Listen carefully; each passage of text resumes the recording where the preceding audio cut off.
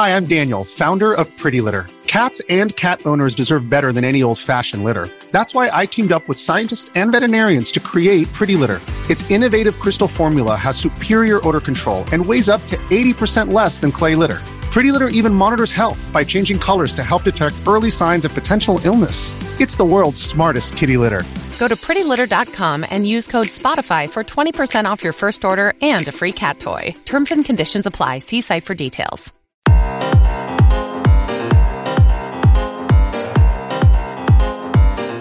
Ladies and gentlemen, boys and girls, people of all ages, this is Larry Charles. You are listening to the Game Dev Unchained podcast, back for another week with the most amazing co-host that a guy could ask for, Mr. Brandon Fan. What's up? How you guys doing? Welcome to this week's episode. This week we have Alden. How are you doing, Alden? Alden hey. who? Alden. I can't say your last name. You gotta say it right. Filione. Alden Filione. Ladies and gentlemen, Alden Filione. Mr. Alden Filione, if you could give us a 30-second biography about yourself, what would that be? Wow, that's tough. I'm a video game artist. Work predominantly in like environment art. Recently started a company with some buddies. I'm an art director and co-founder of Fugitive Games. We're working on. What are you guys making? What game are you making? We're making Into the Stars, which is currently in early access right now on Steam. Ooh, check it out, guys. Definitely. You might have seen the Kickstarter video. I'm just saying. Yeah. You might have seen him in Lost Planet 3. I'm just saying. Yeah. That's where we met. Yes, all three of us worked together on Lost Planet 3. Brandon and Alden were both environment artists, and I was a level designer. And we hung out, we clicked, we stayed in touch, and here we are bringing you this amazing podcast on what it's like to leave AAA, start your own game, and be successful on Kickstarter. I'm pretty sure a lot of people want to know how to do that. I definitely want to know. There's not much of a recipe. I know we were kind of talking about it before. It's a lot of luck and a lot of hoping. Yeah, it's going to work out the way it's going to go. I don't know. Do you guys should we go down the route and try to investigate Kickstarter right now? Let's go down the list. So take us to when you first had the idea to, like, you know what, screw this job. I'm going to work with my buddies. We're going to start a game. Let's do this. Yeah. Like, how many years have you worked in the industry? I think it's a little bit over a decade now.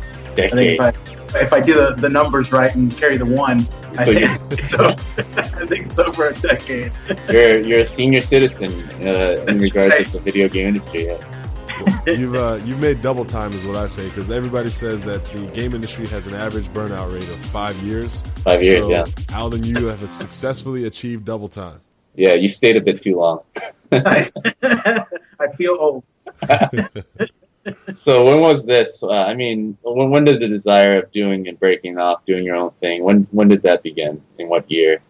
Well, it was more like an opportunity presented itself. Like I think like everybody else in this industry, everybody just kind of wants to do their own company. Like even when you're in school, you kind of make business cards. And you're like, yeah, my own company. I can't wait to do my own company. So it's everybody's dream, right? But not everybody either has the balls to do it, or the know-how to do it, or the financials to do it. Like there's a whole bunch of things. There's balls, financial, and know-how. Not in that order. Step 1, balls. Step 2, finance. All right, guys, pull down your pants. Let's make sure we got enough balls. Yeah. So how big is Fugitive Games? How big is Fugitive Games? We're you guys combined. We're 4 guys, and we're pretty. We're into our own field. There's not much of cross pollinating, I guess. Like me, I do all the art stuff for the game. And Roy's the main designer, so all his ideas go through. Ben's the business guy. He handles all the money and contracts and stuff like that. And then we have Mark. He handles how the systems are constructed and how the game talks to itself and talks to everything else. Gotcha. How did you guys all assemble? What attracted to each other? Do you guys just work together? Obviously. Roy, we all worked with at Spark, so he was with us in Lost Planet. And then the other guys I met at DICE, we were all working on Battlefield together at DICE. Right. It was really a hard move, to go independent, because as soon as I got the job at DICE, I loved it there. It's an awesome company. They treat everybody really, really great. It's a great atmosphere and everything. I didn't want to leave. Like, there's no way I would have left for anything else than like being my own company. It was just one of those opportunities that came up. I'm like, holy crap, I get to start on a game that I want to work on, and it's my own company. I had to take it, you know. And it was like, it's kind of bittersweet because I had just reached, like, to me, like the pinnacle of my career. Like, yeah, I'm at DICE. This is top tier, you know, it's AAA. It's working on an awesome game that I can actually go to somebody at a party and like, hey, I worked on Battlefield, and there's chances they'll know what the game is, you know. Yeah. And that's the first time in my life I've gotten there, because I've worked on games all my life, but most of them are like, what? You know, who's that? You know, like games or stuff like that. You know, it's not general public style. You know, like it's not like saying like, yeah, I worked on Madden. Like everybody knows Madden, or Call of Duty. Like Call of Duty, everybody knows that, you know? Dude, that's been my long-running joke. Like, when I worked at Sledgehammer, I was like, I'm finally at a studio working on a game where I don't have to repeat it. And people were like, what do you mean? I was like, well, what game are you working on, Larry? Yar's Revenge. What? Yar's Revenge. You know, it's like the Atari remake and blah, blah, blah. But then, you know, I was working on that game. It's like, oh, what game are you working on? Call of Duty. And then you don't have to say shit else. Like, yeah. You just walk off the stage. It's great. So, like, was it more you guys meeting up over lunch, or you just chatting off-site, or like things sparked? I mean, was there a person that just kind of really pushed it, or everyone just agreed? Yeah, well, like Roy and Ben had done some initial pushes to try to see if we're able to do a company or anything like that. And Roy's one, he left Spark when Spark was kind of breaking off or whatever, and he was doing a lot of the financial rounds and getting friends and family, that type of thing, to start doing, you know, some financials. And they raised a whole bunch trying to get, or enough for us to get started as a company where, like, okay, we could survive for a couple months with this and see what happens from there. So it was initially Roy that kind of like wrangled everything together. I know, like, even the name Fugitive kind of started with Ben and Roy and stuff like that. Right. Awesome. So, like what you said, like we went out to a lunch and we were just like, hey, you know, and at first it was just like, hey, can you do the art for this? And then I kind of, if I want to do the art, I kind of want to be part of the whole thing, you know. Let's go all in on this. Right. So just taking over meeting rooms and then touching it every time someone comes in. No. Because Roy wasn't at DICE, so we just went. How long was that span where the initial idea happened and then you guys finally deciding to do it? Like, how long?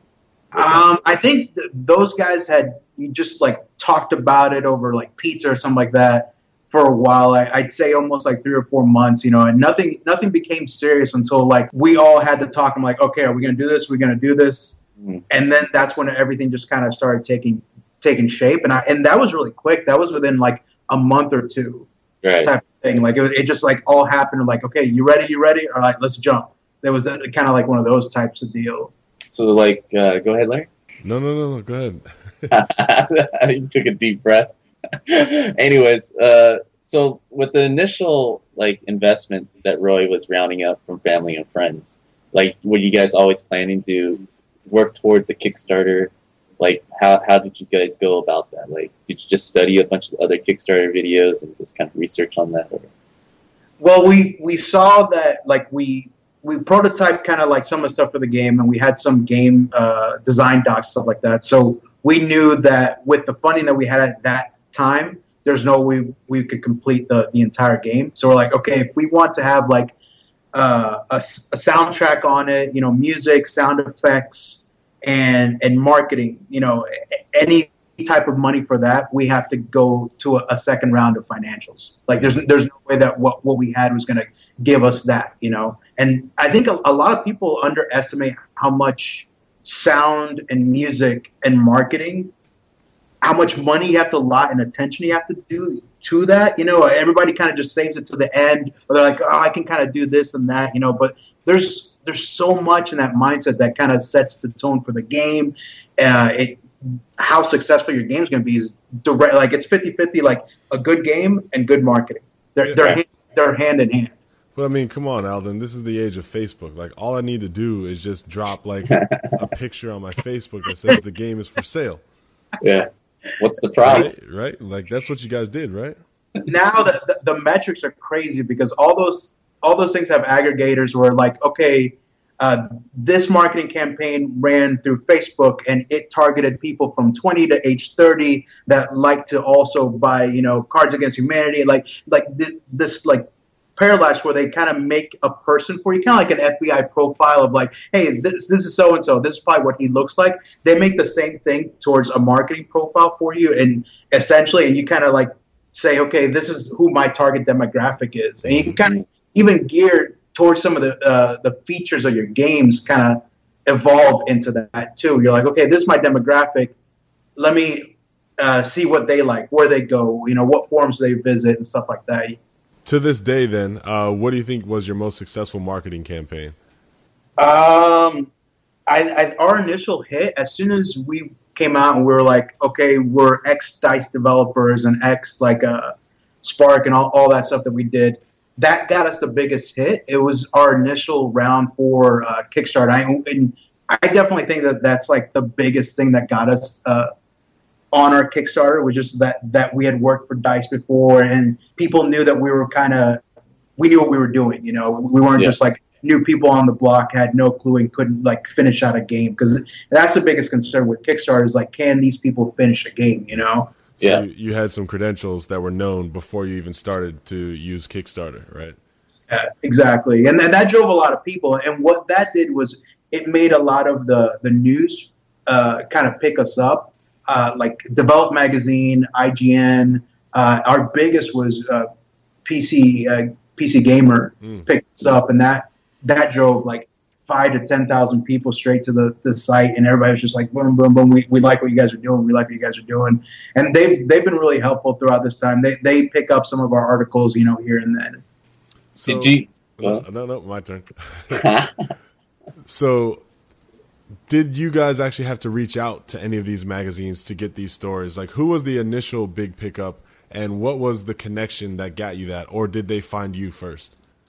So Ben did a lot of the reaching out to these guys, and I had some friends at Epic that kind of walked me through and talked me through a lot of this stuff too. It's tough because you could send out like 1,000 emails and maybe 10 people will pick up, and it just depends on the beat. I was just reading a couple of articles on this stuff today too, oddly enough. So essentially what you need to do is you need to know that you're going to have a media beat. Say, okay, like there's a certain part of your game, you're like, okay, we stood up and we're at alpha, can't wait to show people that. So now you have your media beat. So what you do is you construct a full news press release, right? So the best way to go about it is to write it like the person that's going to write it. So all they have to do is basically copy paste what you wrote and put it into the article, because they're getting streams and streams of people just dishing out stuff. And if they see an article that's, it's well written, it's structured, you include all your images and stuff like that, and they're just literally copying and pasting, you have a better chance of getting onto that media beat at that point. Gotcha.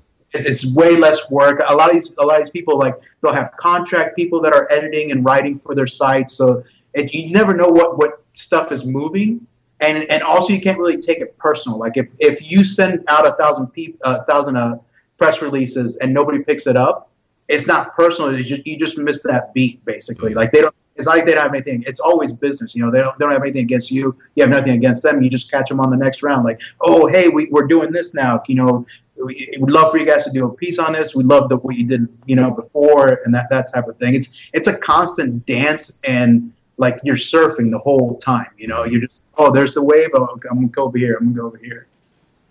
So did you have, you guys reached out before the Kickstarter campaign started. Did you have any day one commitments where these journalists would reach out to you and like, hey, we're going to do a story on you, and you have to talk back and like, hey, all right, can you release your article on this date when we launch? Or was there any of that interaction going on? At first, no, we weren't. It was more like a shock and awe type of thing. Like nobody knew about us, and we're like, okay, we knew that we were down to like midnight pressing the button it goes right everywhere. But we did have some for like GDC where we embargoed some press and stuff like that. And I think it kind of worked against us because it might have been the timing. It wasn't GDC. When was it? There was another I think it might have been for around E3. Yeah, we were doing something, and it's just too many games were coming out. We just got flooded in just the wave. We just went under of all that stuff. But it's just, you just keep going. You just like, okay, now check this out. Now check this out. But it was one of those things where we embargoed like maybe 5 or 6 news releases, and by the time that it hit, like all of our Thunder, which was already out, because all these games are just like, hey, check this out, and then and all the big guys, they can afford to stay steady for like a month or two of press. Like check out these screenshots. Hey, so and so said this about this game. It's the same game, but they can keep steady beats because they can afford it, right? But for indie people, it's a lot less that you're concentrating on making a good game. You don't have time to constantly be like, okay, I'm going to do another beat this week. I'm going to do another beat. Like, you just don't have time to do that. You're just working on your game. Yeah, I remember indie game from a friend of ours who we all worked with that was getting some good press, but I remember saying to myself, like, man, when am I going to see like new stuff from this game? All the articles are using the same images and video to promote this game. Yeah. Yeah, it's just literally him just developing the game and never really thought about the press. Yeah. One, just for frame of reference for the listeners, like which month did you choose to do the Kickstarter? That was a lot of talks between us too, and that was heavily planned. So the idea was that we would release in the beginning of January, so that we would get out of these waves. Like, we knew, everybody knows in video games, like November's the freaking it month where all the games come out. Everybody's getting ready for the holiday releases too. So that like during that time, it's just this huge stream, right? So there's an empty window at the beginning of January where there's just a small lull where it's basically like an hour after Thanksgiving. Everybody's just full and just like relaxing and stuff like that. That's that beginning of January is kind of that period where it's like everybody's got a little bit of money because they got some for Christmas. Everybody's coming back from vacations and stuff like that. So everybody's ready to kind of do some purchasing and stuff about like their favorite things that they like. So we're like, okay, let's focus on that for the Kickstarter. And it just kind of made sense for when we started development. It was, like 6 months out from then. So it just made sense that we were going to have something visible to show. And it was a good time for people to embrace it too. Now, let me ask you this. What are you guys doing now after Kickstarter, after the magazine articles? What are you doing now to kind of maintain your presence in the market space, or the marketplace? So that's tough because we're into that even this week.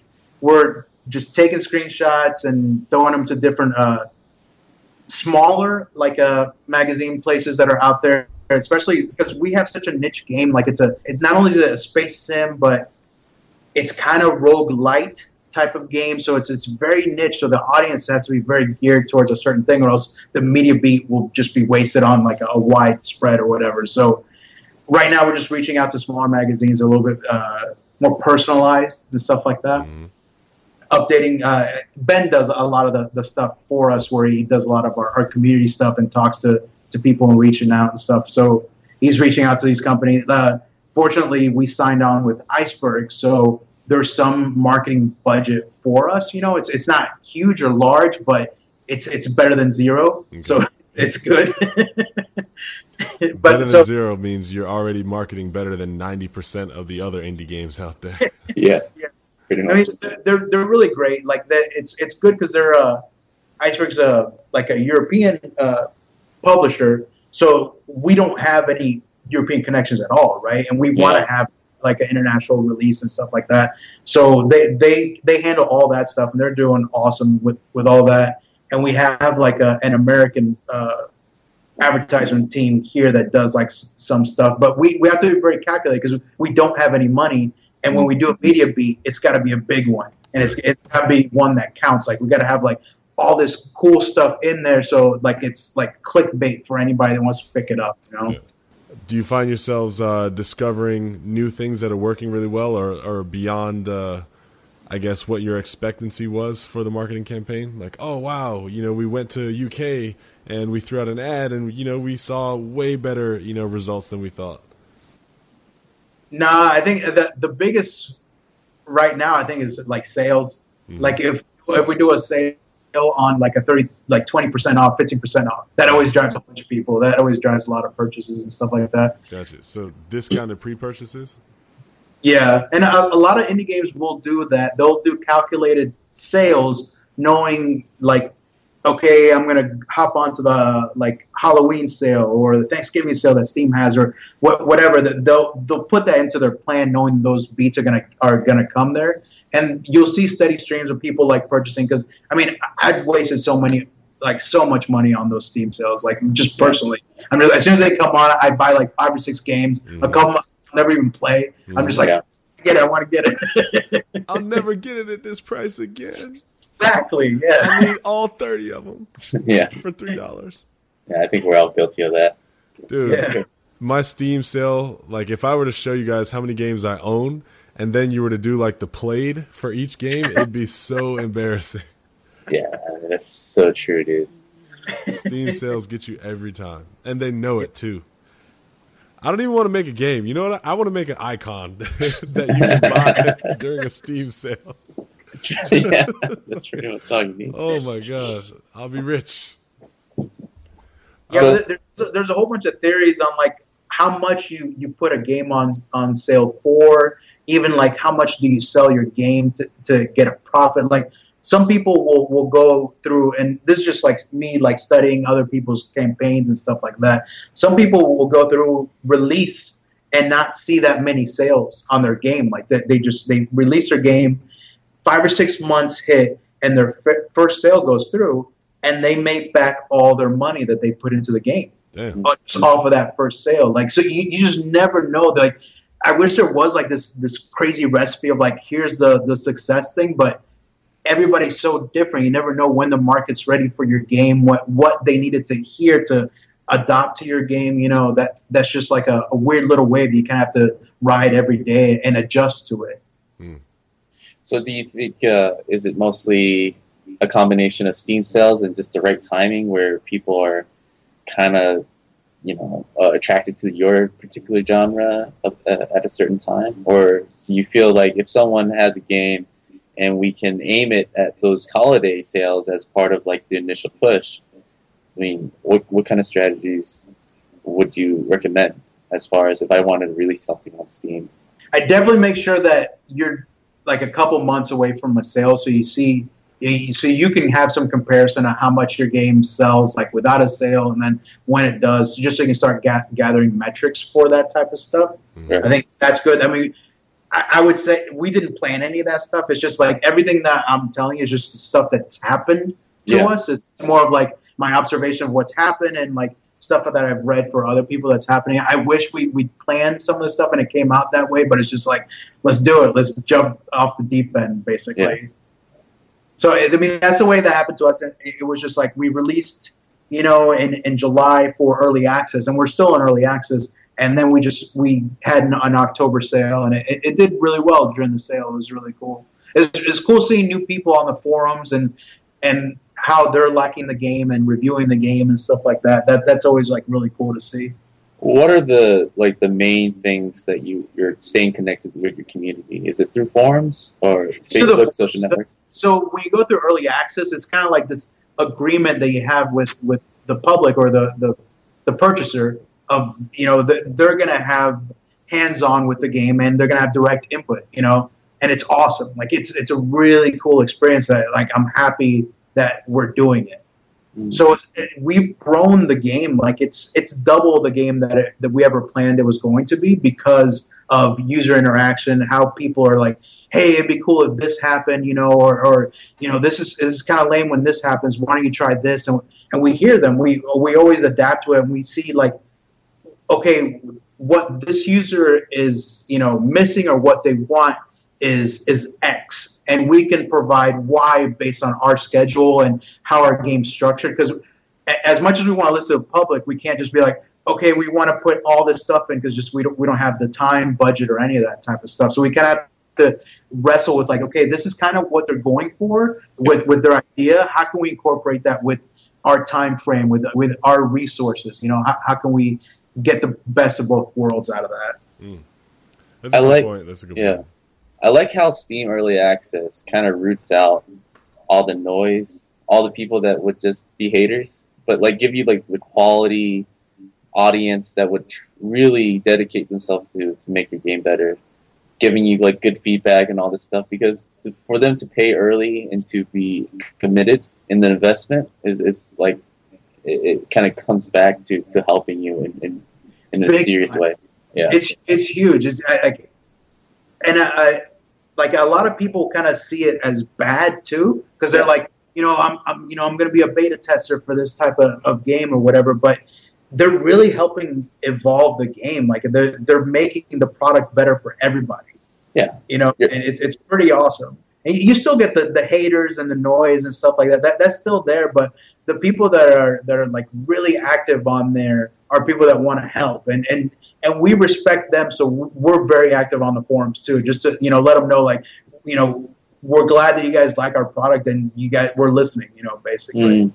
Now, do you feel like that's been a gift and a curse? Because I wonder, if you're listening to the audience and actually responding and developing features for your game just based on their feedback, it could, eat up time and eat up resources,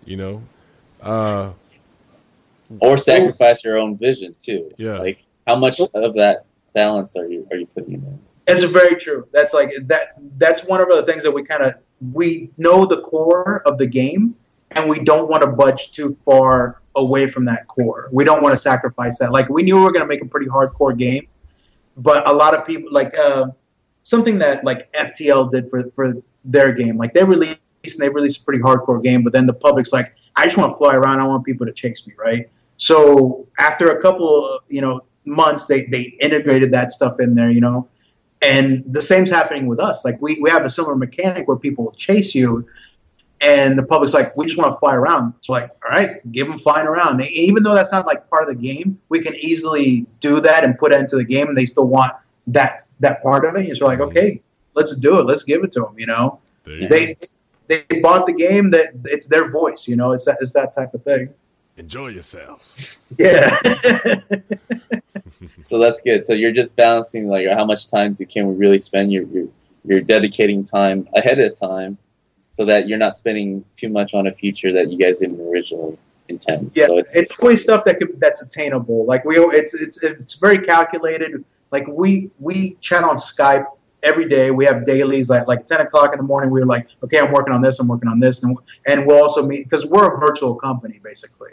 We're all remote. Let's talk about that. Yeah, all right. Well, I believe the future of game development is through online. Like, big time. I completely agree. We're artists that sit on our ass anyways.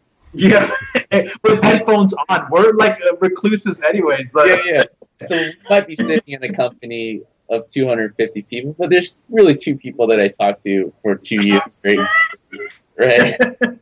So, like, I'm sure you've always desired this type of lifestyle that you're living right now, right? Kind of working your own time, working on stuff that is essential, and it's meaningful, and you see direct results. Like, how has that been? How has that transition been from an office to your home? It took a while to kind of let it sink in, because you try to get pretty like anal with your time. Like, okay, I'm going to get up at this time, and I'm going to work here, and you're like that for the first like 5 or 6 months, but then you start getting into your groove of like, okay, yeah. Well, the cards happen, and then all these Netflix shows happen. Yeah. well, we're creative people, right? So right. It's not like we have this on button of like when all the stuff's gonna be like, I'm super creative now, I'm just gonna flip this switch, So the cool part about working from home is, like, suppose I wake up and from like 10 to 1, I'm drawing blanks. Everything I'm putting on the screen is just like crap, just pure crap, and I'm hating life, Whoa, that's like my everyday. Yeah. Are we talking about me or talking about you? But like this is how it goes. Like, you'll have those days where it's just like full on, everything you touch, you're just like, holy shit, I'm just making everything worse. I'm rubbing crap on the screen right now, you just have those days. The cool part of working from like home, like, that can happen during the day. I'm not feeling it. I can come back because my living room is right here. 8 o'clock at night, I'm like, boom. It came to me, and I'll just work, through that, because it's my passion at that point in time. It's not like a crunch where somebody's like making me come in at 8 o'clock or something like that. It's just like, an idea hit me, I think it's going to work, and I just get on the machine and do it. I think the game benefits from that flow that you give the creative, this natural flow, which it's hard to achieve at a company where you're like mandating and having all these schedules and all this crap. You can't really do that. You're not going to get the most out of your creatives that way. I imagine, just from working from home, there's a lot of time in the day that we can cut just for the preparation and transportation of getting to the job, right? Oh, man. Sure. Definitely. You could get that time back in productivity, even if half of that time, was devoted towards working. Not just that, like you're still working less. In addition, you got to act like you like your colleagues. You got to act like you're paying attention to your manager while he's doing your one-on-ones. That's a great idea. Yeah. No, but seriously though, like the ball fondling, Yeah. So Alden, you work from home. You don't have a commute to work. Yeah. You don't necessarily have to get up early and prepare your outfit, comb your hair, and make yourself presentable head to toe, right? I do it out of sanity's sake. Sure. I fear what would happen if I didn't do it. The listeners can't see you right now, but you look terrible, Alden. I got my curlers in. Hold on. But no, like, take those things out. Now, I'm not suggesting that people just give up on hygiene, but I'm saying if you wanted to, you could literally just crawl out of bed, get a cup of coffee, and in your boxers and wife beaters, start working on your project. It's true. It's true. It's very true. And it's very comfortable. And you've already cut out like a good hour and a half of your day right there. Yep. Exactly. Well, with all this free time, have you been able to pick up things that you wanted to before, like things that you put on hold for your career? Have you been discovering any of that, or has it just been crunching this first one? I actually started working on my own game, too. Yeah, just machine. Yeah, it's just I've always wanted to get my idea I wanted to make a license, a universe that people kind of get into, that type of thing. Like I'm a old school 80s cartoon type of guy where I just always wanted to make that. I wanted to make the next Thundercats, the next Silverhawks, that type of thing. And it's just been a lifelong dream. So now that I'm working on my own game with Fugitive, I can do my own game kind of based off lessons learned that I'm doing, here and there, that type of thing. Wait, you're touching on it. Sorry. What you mean you're making another game outside of the game that you're making? Outside, yeah. You're so Gameception. indie that you're making a game while you're making a game. You're making a game within a game. It's deep. You're touching on a very good point. Like Larry and I have been talking about how important it is to always start building up that secondary income, especially in our industry. So the usual case would always be AAA and then doing something else on the side. You're doing something else on the side on top of doing something else on the side. And I think that's like a very smart thing. And purely it's out of passion too, right? You really love doing it. Yeah. You're growing, you're learning, and it's just going to always come back to benefit you in every single way. Especially this is the route you're going. Dude, revenue streams lead to revenue rivers. Yeah. There you go.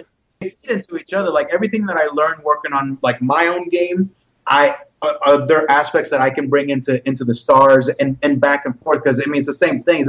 I'm using Unreal 4 for everything, so there's a lot of lessons learned. So I'm constantly learning and feeding to each one of them, which is really good. And you're right about like getting another revenue stream, because our industry is so volatile. You never know when you're going to lose your job, when when they're going to have another round of layoffs or all this stuff, and nobody wants to move back home with their folks. You know what I mean? Alden might be in a situation where he has to lay himself off. And they still have to.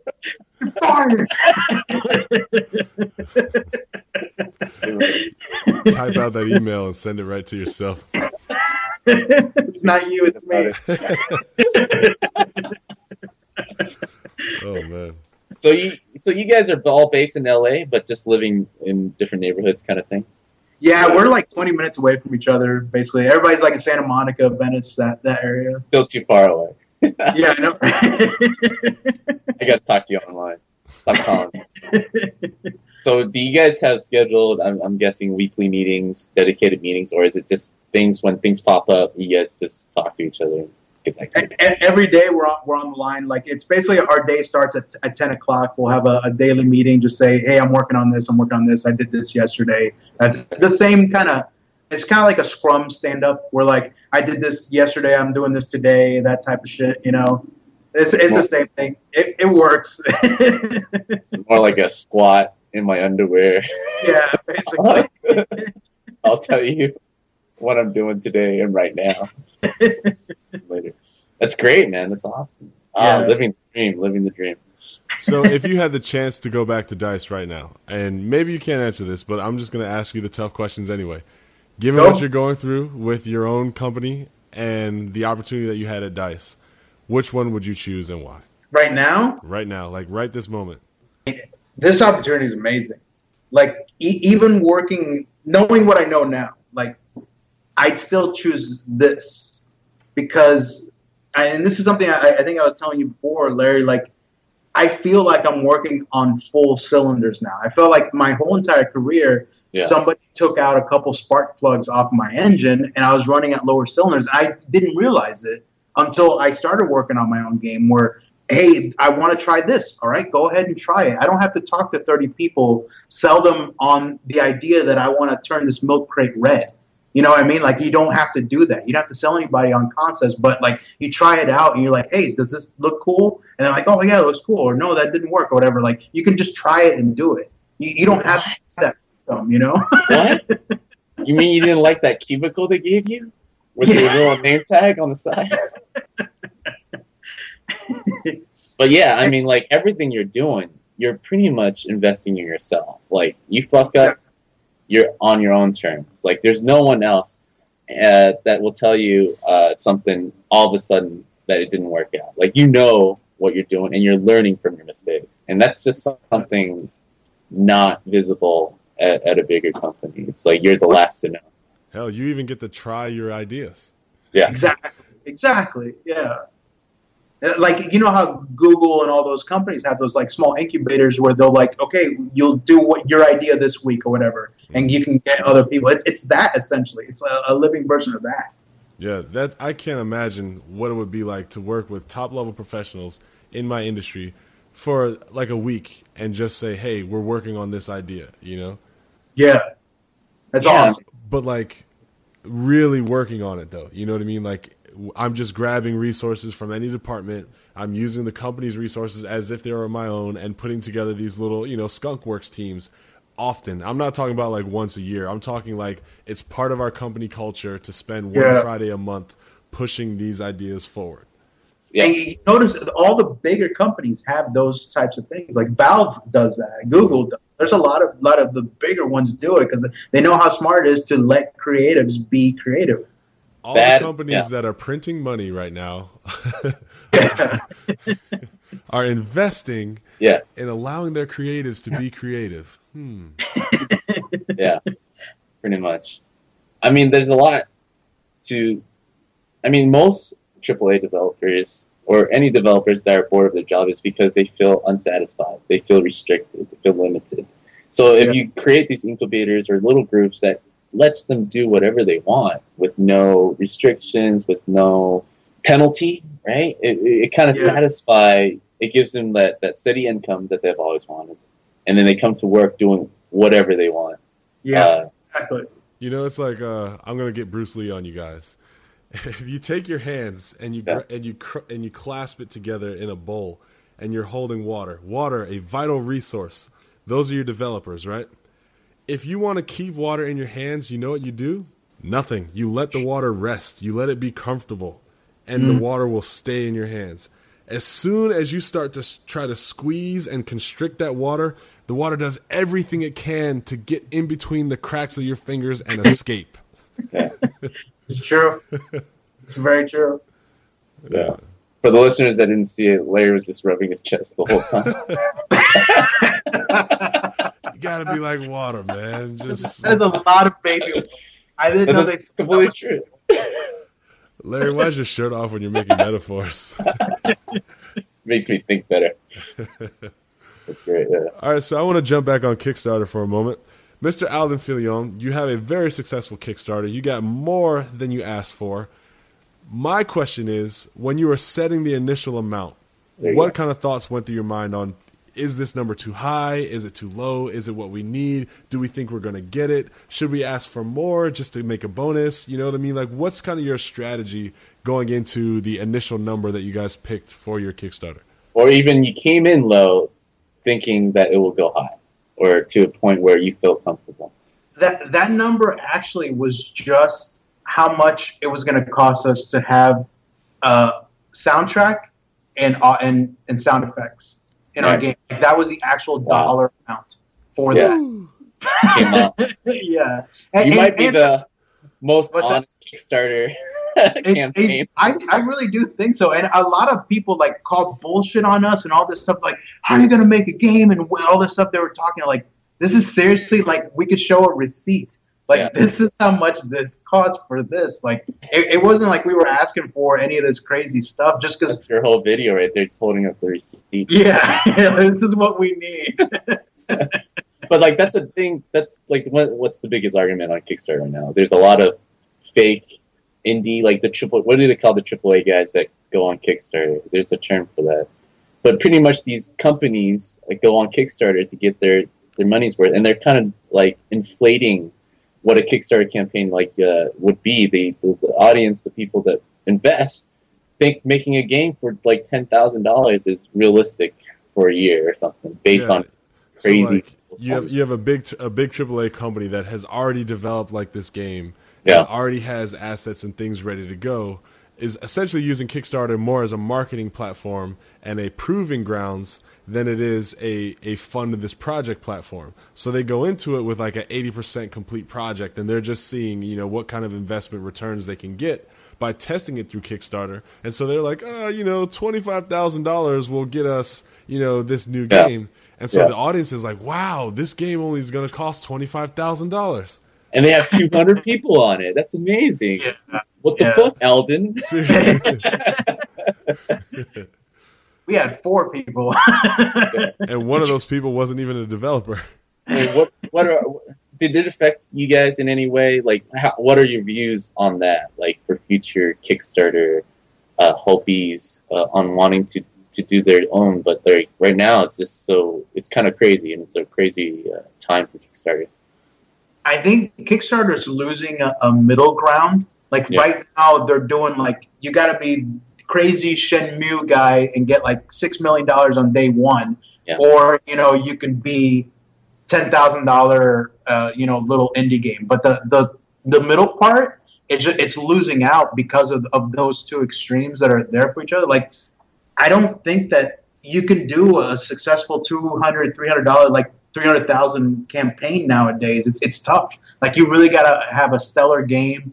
You got to have budget's got to be on point, and marketing, you just got to market it everywhere. I think Kickstarter is getting really rough right now. Really, really rough. I think people have been burnt too. There's a lot of projects that people just bail out of the project. Right. They get funding and they bail on project too, and that kind of sucks. Like, all the negative parts that happen to Kickstarter affects the whole community, you know? Was there something? Go ahead. Oh, sorry. You get the people who go to Kickstarter with no respect for the community, no respect for the platform. Their whole strategy is to just cut and run. Yeah, exactly.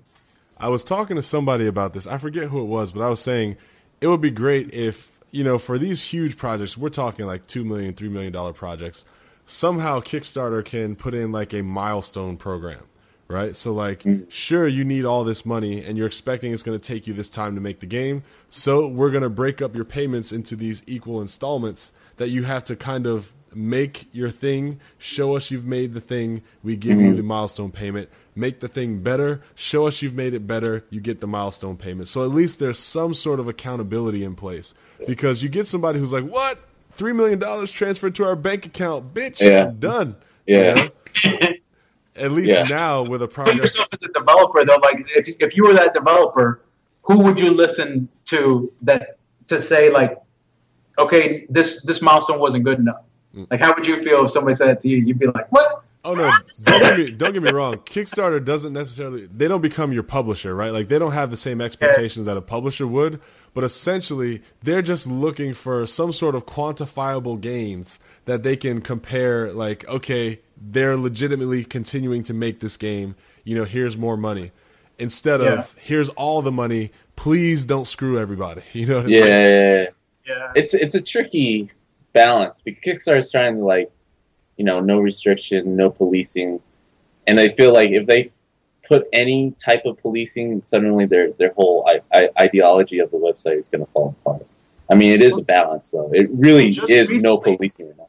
Recently, they just got their nonprofit license that they operate under like a nonprofit, which means that they're now open to, like, people can sue if they've been screwed over on a campaign and stuff like that. Like, it's easier for them to go that route or get a refund and that type of stuff. Right. And that was pretty, I would say within the last month is when they got like their nonprofit. Yeah, I read about that. I mean, that's good. I mean, they're understanding their biggest. Yeah, it's vital. They're understanding the gaming community is huge on their platform, and they understand the concerns, so they're making smart moves. Yeah, I think gaming has brought them their biggest numbers, right? Like, feels like it. Have any of the Kickstarters that were non-gaming reached like $8 million? Yeah, not much. Yeah, there's other stuff. Just I think it's still electronics or something like that. Like that type of stuff does. Okay, no worries. I'm gonna say yes. But why is it that the guys who want to make games are the cut and runners? You know what I mean? Like, why can't it be the people? Hey, I've made a wallet out of like lamb's fur, and it's the thinnest wallet you can get. I'm just gonna say the designers, because based on our industry, it's always the designer's fault. Oh man, don't be like that. Well, I can't see an artist bailing. They have too much love for their like what they're doing. You know. They would make it even if they didn't have the money. Well, you act like designers don't feel that way. Well, let's say it like this, right? All right.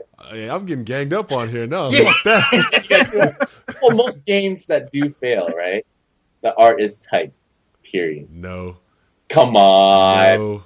There's no game that looks that bad. Don't just take your side because it's your side. Let's be professional. Let's take our positions out of it. Right, I might take your roles out of it. You can't just. I might as well throw numbers because it's 99%. Oh,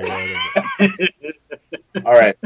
All right. You can't just be like most games that fail. The art is tight. It's the designer's fault. Let's just say bad people just cut and run. No, it's bad decision making on the whole. Let's say the art is incredible, but maybe it's taking longer for the art to get made than they projected, and only 60% of the art is done when 100% needs to be done. So now they need an additional 40% of budget that they don't have, for art. I gotta feel like at some point, like that, the person that cut and run kind of had that idea in mind. Like they don't do it. Yeah, it's like how early did they cut and run is my question. Yeah, pretty much. Update number 1. Thanks everyone. We kickstarted. It's successful. Update number 2. We're having our launch party in Hawaii. Thank you so much.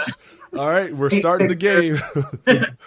Update number 3. With Coronas. And then it's like update number 3. Due to unforeseen circumstances, we've decided to shut down the project. Thank you for your support. Sent from iPhone. There's some people that knew that they were going to cut and run. Then there's other people that just weren't aware how much it takes to make a video game. Yeah. And they're just those people. There's a lot of them. There's some in our industry working at big studios that they're just not closers, right? Mm-hmm. We all know this. There's difference between people that work at a studio, and then they have your closers. And closing a game is tough. Like that last 5 or 10% of a game, that's the toughest part of the game that you could possibly have. And not everybody's cut for it, Mm-hmm. It's that last 10%. It's tough, man. Not everybody's. That's what makes or break people at a game studio, man. Is that last little bit. So real quick before we go to commercial break, because we are 45 minutes in, a little bit past, what would you say was the hardest part about getting your game to where it is today? What was like the one thing that you were like, damn, this is probably the toughest thing I had to overcome as an indie? Like me personally, I've never done space or like effects or anything like that ever before. So I had to do I bought a whole bunch of space games. It never really was my key genre that I loved or anything like that. I appreciated the games. I just never bought. So I bought everything that was out, and I just sat there and like looked at little corners for like hours. I'm like, oh, they're doing this, and I kind of came up with like my own way of doing space or whatever. That I think that took me probably the most time, because I just never done anything like that before in my career. It definitely paid off, man, because the game looks great, by the way. It's amazing, man. Thanks, man. Thank you. All right, well, I can see the manager tapping on the glass. We got to pay some bills. All right, hold on one second. We'll be right back with more Game Dev Unchained podcast featuring Mr. Alden Fillion, the art director of Fugitive Games. We have concept artist Brian Yim, who's put together a wonderful tutorial teaching you how to get started in concept art for video games. Brian Yim has worked for Naughty Dog, Image Movers Digital, and currently works for Amazon Game Studios as a concept artist. With this 40-minute video, you'll learn everything from creating a thumbnail, creating an environment background with quick sketches. Check out Brian Yim's tutorial today at www.gameschoolonline.com/Brian Yim. Ladies and gentlemen, welcome back. This is Game Dev Unchained, the podcast, and we have a special guest today, Alden Fillion. Let us bring it home for the last segment, all right? You still there? Yo. You not asleep? Brook nerd? Can you poke Brandon? Is he up? I'm up, man. All right, cool. Nice and curt. All right, so Alden, I've got a question for you. I've been waiting to ask. You've been through the successful Kickstarter, but can you identify one thing that you now know that you guys have did wrong, or you might have done a little better, knowing what you know now? Is there something that you can call out as we kind of dropped the ball on that one thing? Like, might do that differently next time. Me personally, I would have done a lot more like supporting art and maybe videos throughout the campaign itself, because honestly, pretty burned out. I crunched really hard all of December just trying to get the game itself to look right. Like, if you saw a build of the game end of November and then through our Kickstarter campaign, it's a completely different thing altogether. Like, I rushed and duct taped all this stuff to have something like clearly presentable that we can show people, like, this is kind of our target that we want to have for this game, you know? So I was just burnt. Like, as soon as our Kickstarter campaign hit, I was just like, all right, relax mode, you know? But I wish I would have had a little bit more steam in me to do some of those Kickstarter updates that a lot of people do throughout the, like, because you get those 30 days, and, you know, every couple of days that you're supposed to, like, have this really nice little entry, like, hey, you know, thanks, we're at this step, you know, here's some stuff that we're working on, blah, blah. Mm-hmm. I wish I would have supported some of that stuff throughout the campaign. I was just too gone. Mm-hmm. I was too burnt. Gotcha. Next question.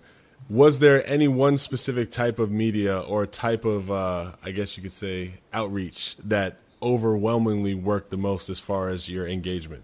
Was it emails, which usually is pretty low these days? Was it tweeting? Was it Facebook messaging? Was it YouTube videos? Where would you say most of your engagement came from? Yeah, and mentioned, like, you kind of mentioned the publication too. What were your biggest? You were talking about IGN. Like, were those sites like the biggest draws? PC Gamer was our biggest. Yeah, that was huge just because it's our demographic. It's like it's our type of, like, their type of game type of thing. That was probably the biggest one. I know, like, we went on IGN and they, like, hosted our release trailer and all that stuff, and Game Trailers got us too. It was just a lot of those bigger magazines getting us something like traffic in the thousands, which was good. Nice. How are you guys keeping track of all the the engagements? Google Analytics? We did have that, but no, it was just, I think Kickstarter has some analytics and they're okay. I think we're just checking up on that. Were you just relying on those data to reach out even further? There's another thing that I was reading about, like, for the Kickstarter stuff, like, they would actually reach out to specific people that donated or invested into the company. Did you guys do any of that, where you did a follow-up on the customers after the campaign? Ben was one running a lot of that stuff. I think he did reach out to a lot of people. I think he also we ran a couple of like contests throughout the thing where every 10, I think it might have been every 10,000 person or 1,000 person got like a free upgrade to the next tier on their purchase and stuff. So like that was really good. It was kind of engaging the community throughout the Kickstarter process, which is pretty good. And that's all like, it's good because what you're offering is digital goods. So it doesn't hurt you, but it benefits the customer, a lot, And what was the range on contributions, if you can nail that? Like, what was the low range, the high range, the average that you felt like people were contributing? Are you able to reveal that? No, I don't fully know. I would say it must have been the $20 or $30, just like the people that were just buying the game and stuff. Right. We had a lot of people that were up in the hundreds and almost in the thousands and stuff like that did help us out like tons. Did you have? Sorry, go ahead. What's crazy is the most verbal people are always the ones that contribute the least. Oh man. Yeah. Which is, I mean, it's fine because I mean they're buying a product. Nobody wants to get a bad product, so it doesn't affect me. But it's just one of those things where you're just like, okay, this guy donated $1,000, you donated $15. Cool. Let's put you at the bottom. Well, you had like a couple that at the high end. Did you have incentives that was very? What were your incentives at the thousands and above? They get to like design and encounter like a lot of the encounters in our game are like these written missions that are kind of like a Star Trek episode condensed in a couple paragraphs, so you kind of interact with the planet and stuff like that. So the bigger tiers, they got to like name a planet after them, design a mission and stuff that you would find in a planet and stuff like that. So they actually get to be part of the box products. Like everybody, like their planet, like their mission, everybody will go through that and stuff. That's cool. And the bigger tiers got their portraits in there in the game, so you get to actually be them in the game. That's pretty cool.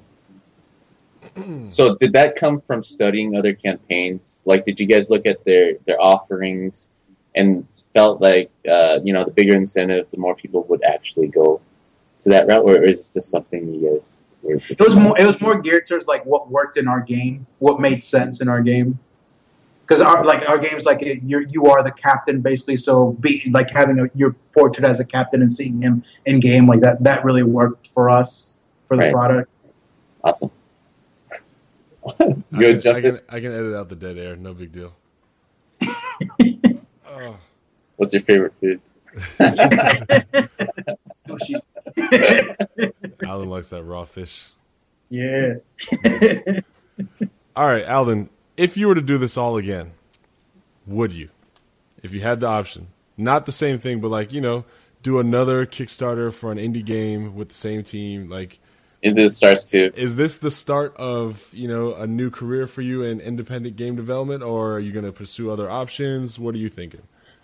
I do hope to stay in this space as long as I can. Like, our industry's fickle, so I don't want to be like, okay, this is where I'm going to be at, and that's it. Like, you never know where the wind changes tomorrow, Mm-hmm. I'd love to stay here. I feel really comfortable. I finally feel like I have value, kind of like some of the stuff that we were talking about before. Like, I feel accomplished, from it, which is something I didn't get to this degree at other companies. Yeah, you're at the forefront. You're doing your thing. People are watching. People are appreciating. People know you by name.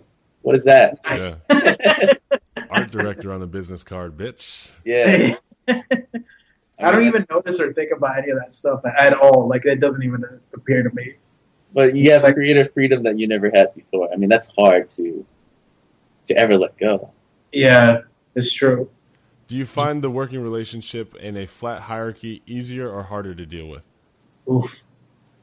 Funny enough, though, DICE had a flat hierarchy. Like, there was no clear one person's directing anything like that. So it was just kind of how we were working, especially because three of us were at DICE before. Mm-hmm. We kind of had that flat mentality anyway, so it wasn't that hard of an adjustment, And it's still like a democracy, even though like right now, I'm the only artist at Future. I'm the only one like making like content, like art wise and stuff like that, like Geo and all that stuff.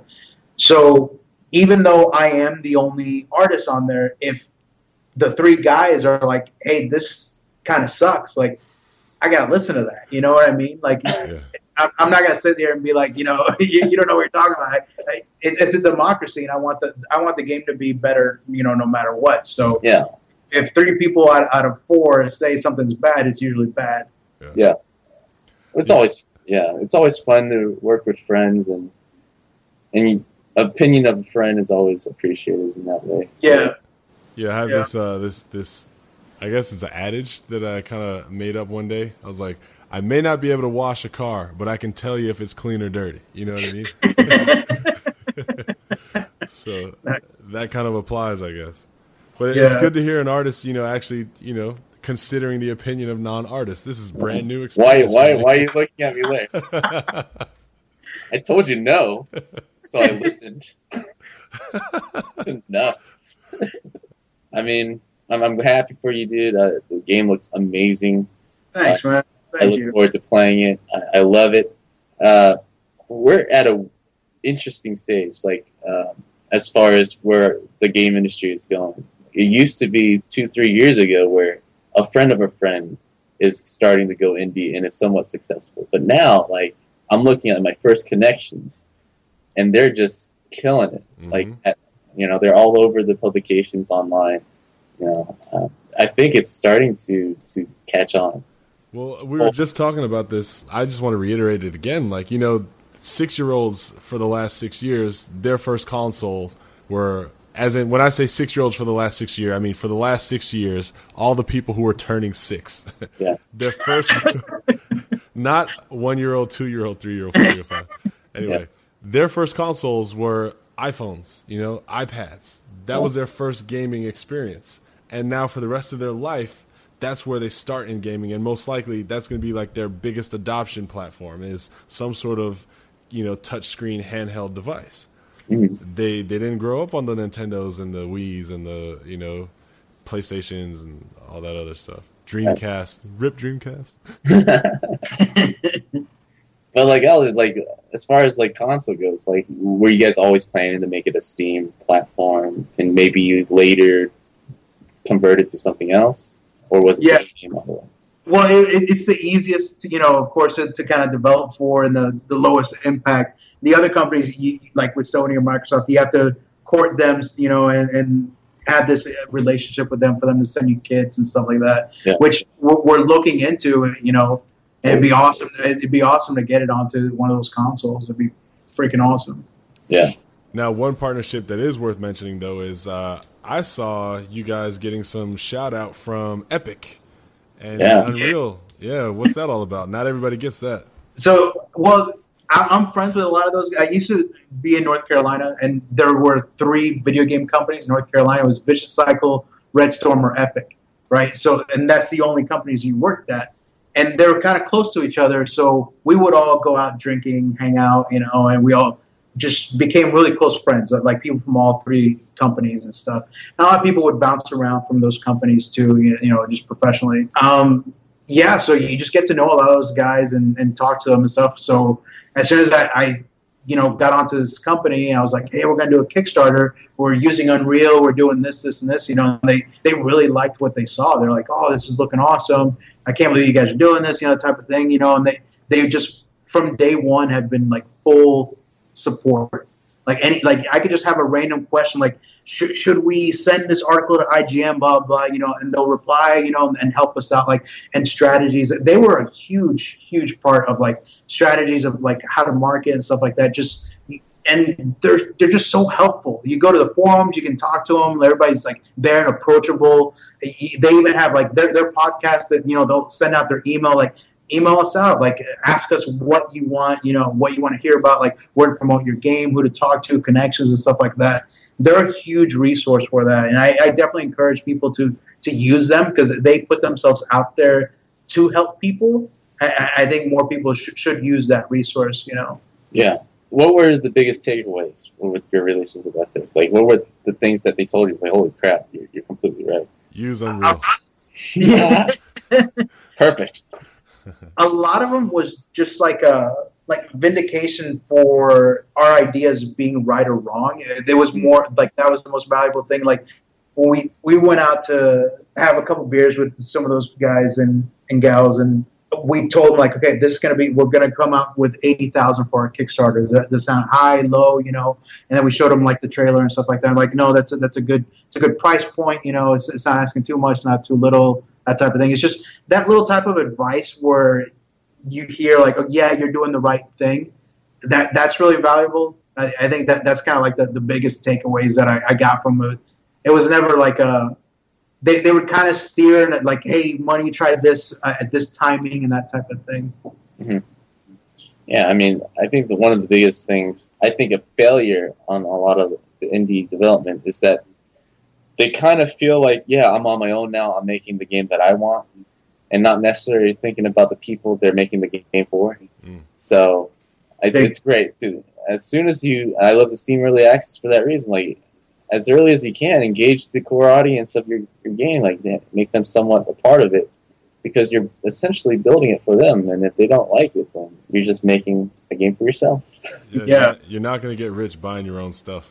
Yeah, but yeah, I mean there's outliers that can, but they are outliers. Like you can't just rely. Like you're not going to make Minecraft. You know, you can't just think that your game is that, you know, and a lot of people do. They're like, my game's special, you know, I'm one, I'm Notch. Well, the thing is, that's a great point, because now Notch is Notch, right? Yeah. Notch is Notch, yeah. While developing Minecraft, if you went up to him and was like, man, are you going to buy a $70 million house in Beverly Hills when this game comes out? Do you think he would have, like, taken you seriously? Like, do you think he was thinking, yeah, I'm going to have a $2 billion franchise with this? I'm sure he was like, wow, this game is going to be successful. But, like, I have a hard time believing that he knew that he was going to be that outlier. You know what I mean? So yeah. I'm pretty sure even then he knew he would be successful, or hoped he was, but there's no way. You couldn't get me to believe that he thought he was going to be a billionaire off of that game. But that's the crazy thing. Like, he stuck with his vision, knowing that anybody that we see that thing, you're like, what? This is crap. Who's going to play this game? But then it became crack. Everybody was fucking playing the game like that. It was just that. Did I say crap? No, it was Skype. It was crack, crack. I didn't say crap. That game is like the champion for designers to say fuck you artists. It's so addictive. It's so like when I first saw a screenshot, I'm like, why are people playing this? Until you start playing it. Yeah. You're like, I fucking love this game. Yeah, it's so messed up. And the art I saw it and I said, why are people playing this? It's the ugliest piece of crap. It became an art form after, you know, they perfected the pixel look, and then it starts looking good. It's ugly in a beautiful way, though. It's got charm. It's got exactly. Yeah, I agree with that. It's completely. Like Quasimodo, you know. Yeah. But as an artist, you're like, where's normal map? Where's the specular? Like, you don't see, you know, that, because that's what you're kind of thinking, you know, in your head. Like, it's not just that. Like, every designer at work now uses that as an example. It's like, who cares about art? It's like, motherfucker. How dare you? You're not Notch. Now I see where all these art comments are coming from. You got a team of designers that walks by your desk giving you the side eye every day, wondering why the hell you're still employed. I get it. Before we head out, I do think that design needs to step up in this generation. Oh damn! I think it's falling behind. You see a lot of visual like impact that's coming through in this generation, but I've yet to see the one game that's like, yeah, this is next gen design. And you want to know why? Now I will co-sign to that half, but I'm not going to co-sign to it saying that it's designers' fault. I will say this: when you're looking at big AAA games, you're looking at people who are desperate to keep the gravy train going. So the idea of taking a risk is almost like, hell no. You know what I mean? Make it look prettier, because that's something that we can quantify and control as a known, right? Those are risks, though. Even the visuals, because most of these companies are doing new photo capture, photo scan techniques that have never been done. They don't know what that time frame is going to be. Most of them aren't prepared to handle the data set. Like, once you start going out and doing like photo scan captures, you're talking about like terabytes of worth stuff. of information. Like What am I it's keeping? like I say take over the designer's computer because I'm not doing anything. Dude, don't get me wrong. Don't get me wrong. To me, it's like this. If I put up a picture of one model and then I put up a picture of a supermodel, you can look at the two and say, yeah, this one's better, right? Like art can do that. No, I totally understand what Larry's saying. Like, Design is feel. Like design takes time. It takes play testing to get it right, and most companies don't want to invest the money behind that because they don't care. They just want pretty pictures. Yeah, dude. they want to redo what they've done. Yeah. But I would also say, like I said with Larry, like I'll sign on half of that. There are some bad designers out there. Sure. That destroy studios. I'll give you that. There's some bad artists too. But in defense of designers, they're doing Minecraft or something. We have seen some bad artists. In defense of designers, though, and Brandon fam, can you remember when we had these conversations where I was complaining, like, man, we're giving these guys gold, and what are they doing? They're shitting on us and throwing it in the trash. All of a sudden, somebody from high up is like, oh, abandoned ship, we got to course correct. Where did they go to get ideas? To the top of the trash can. Yeah. Oh, this is great. This is gold. Man. Okay, so it's been an hour, Alden. Personally, both of us on behalf of Game Dev Podcast, we want to thank you for sitting with us and giving the audience, this incredible insight into Kickstartering and being lucky, being an indie artist, and having it be a viable option outside of game development for an employer.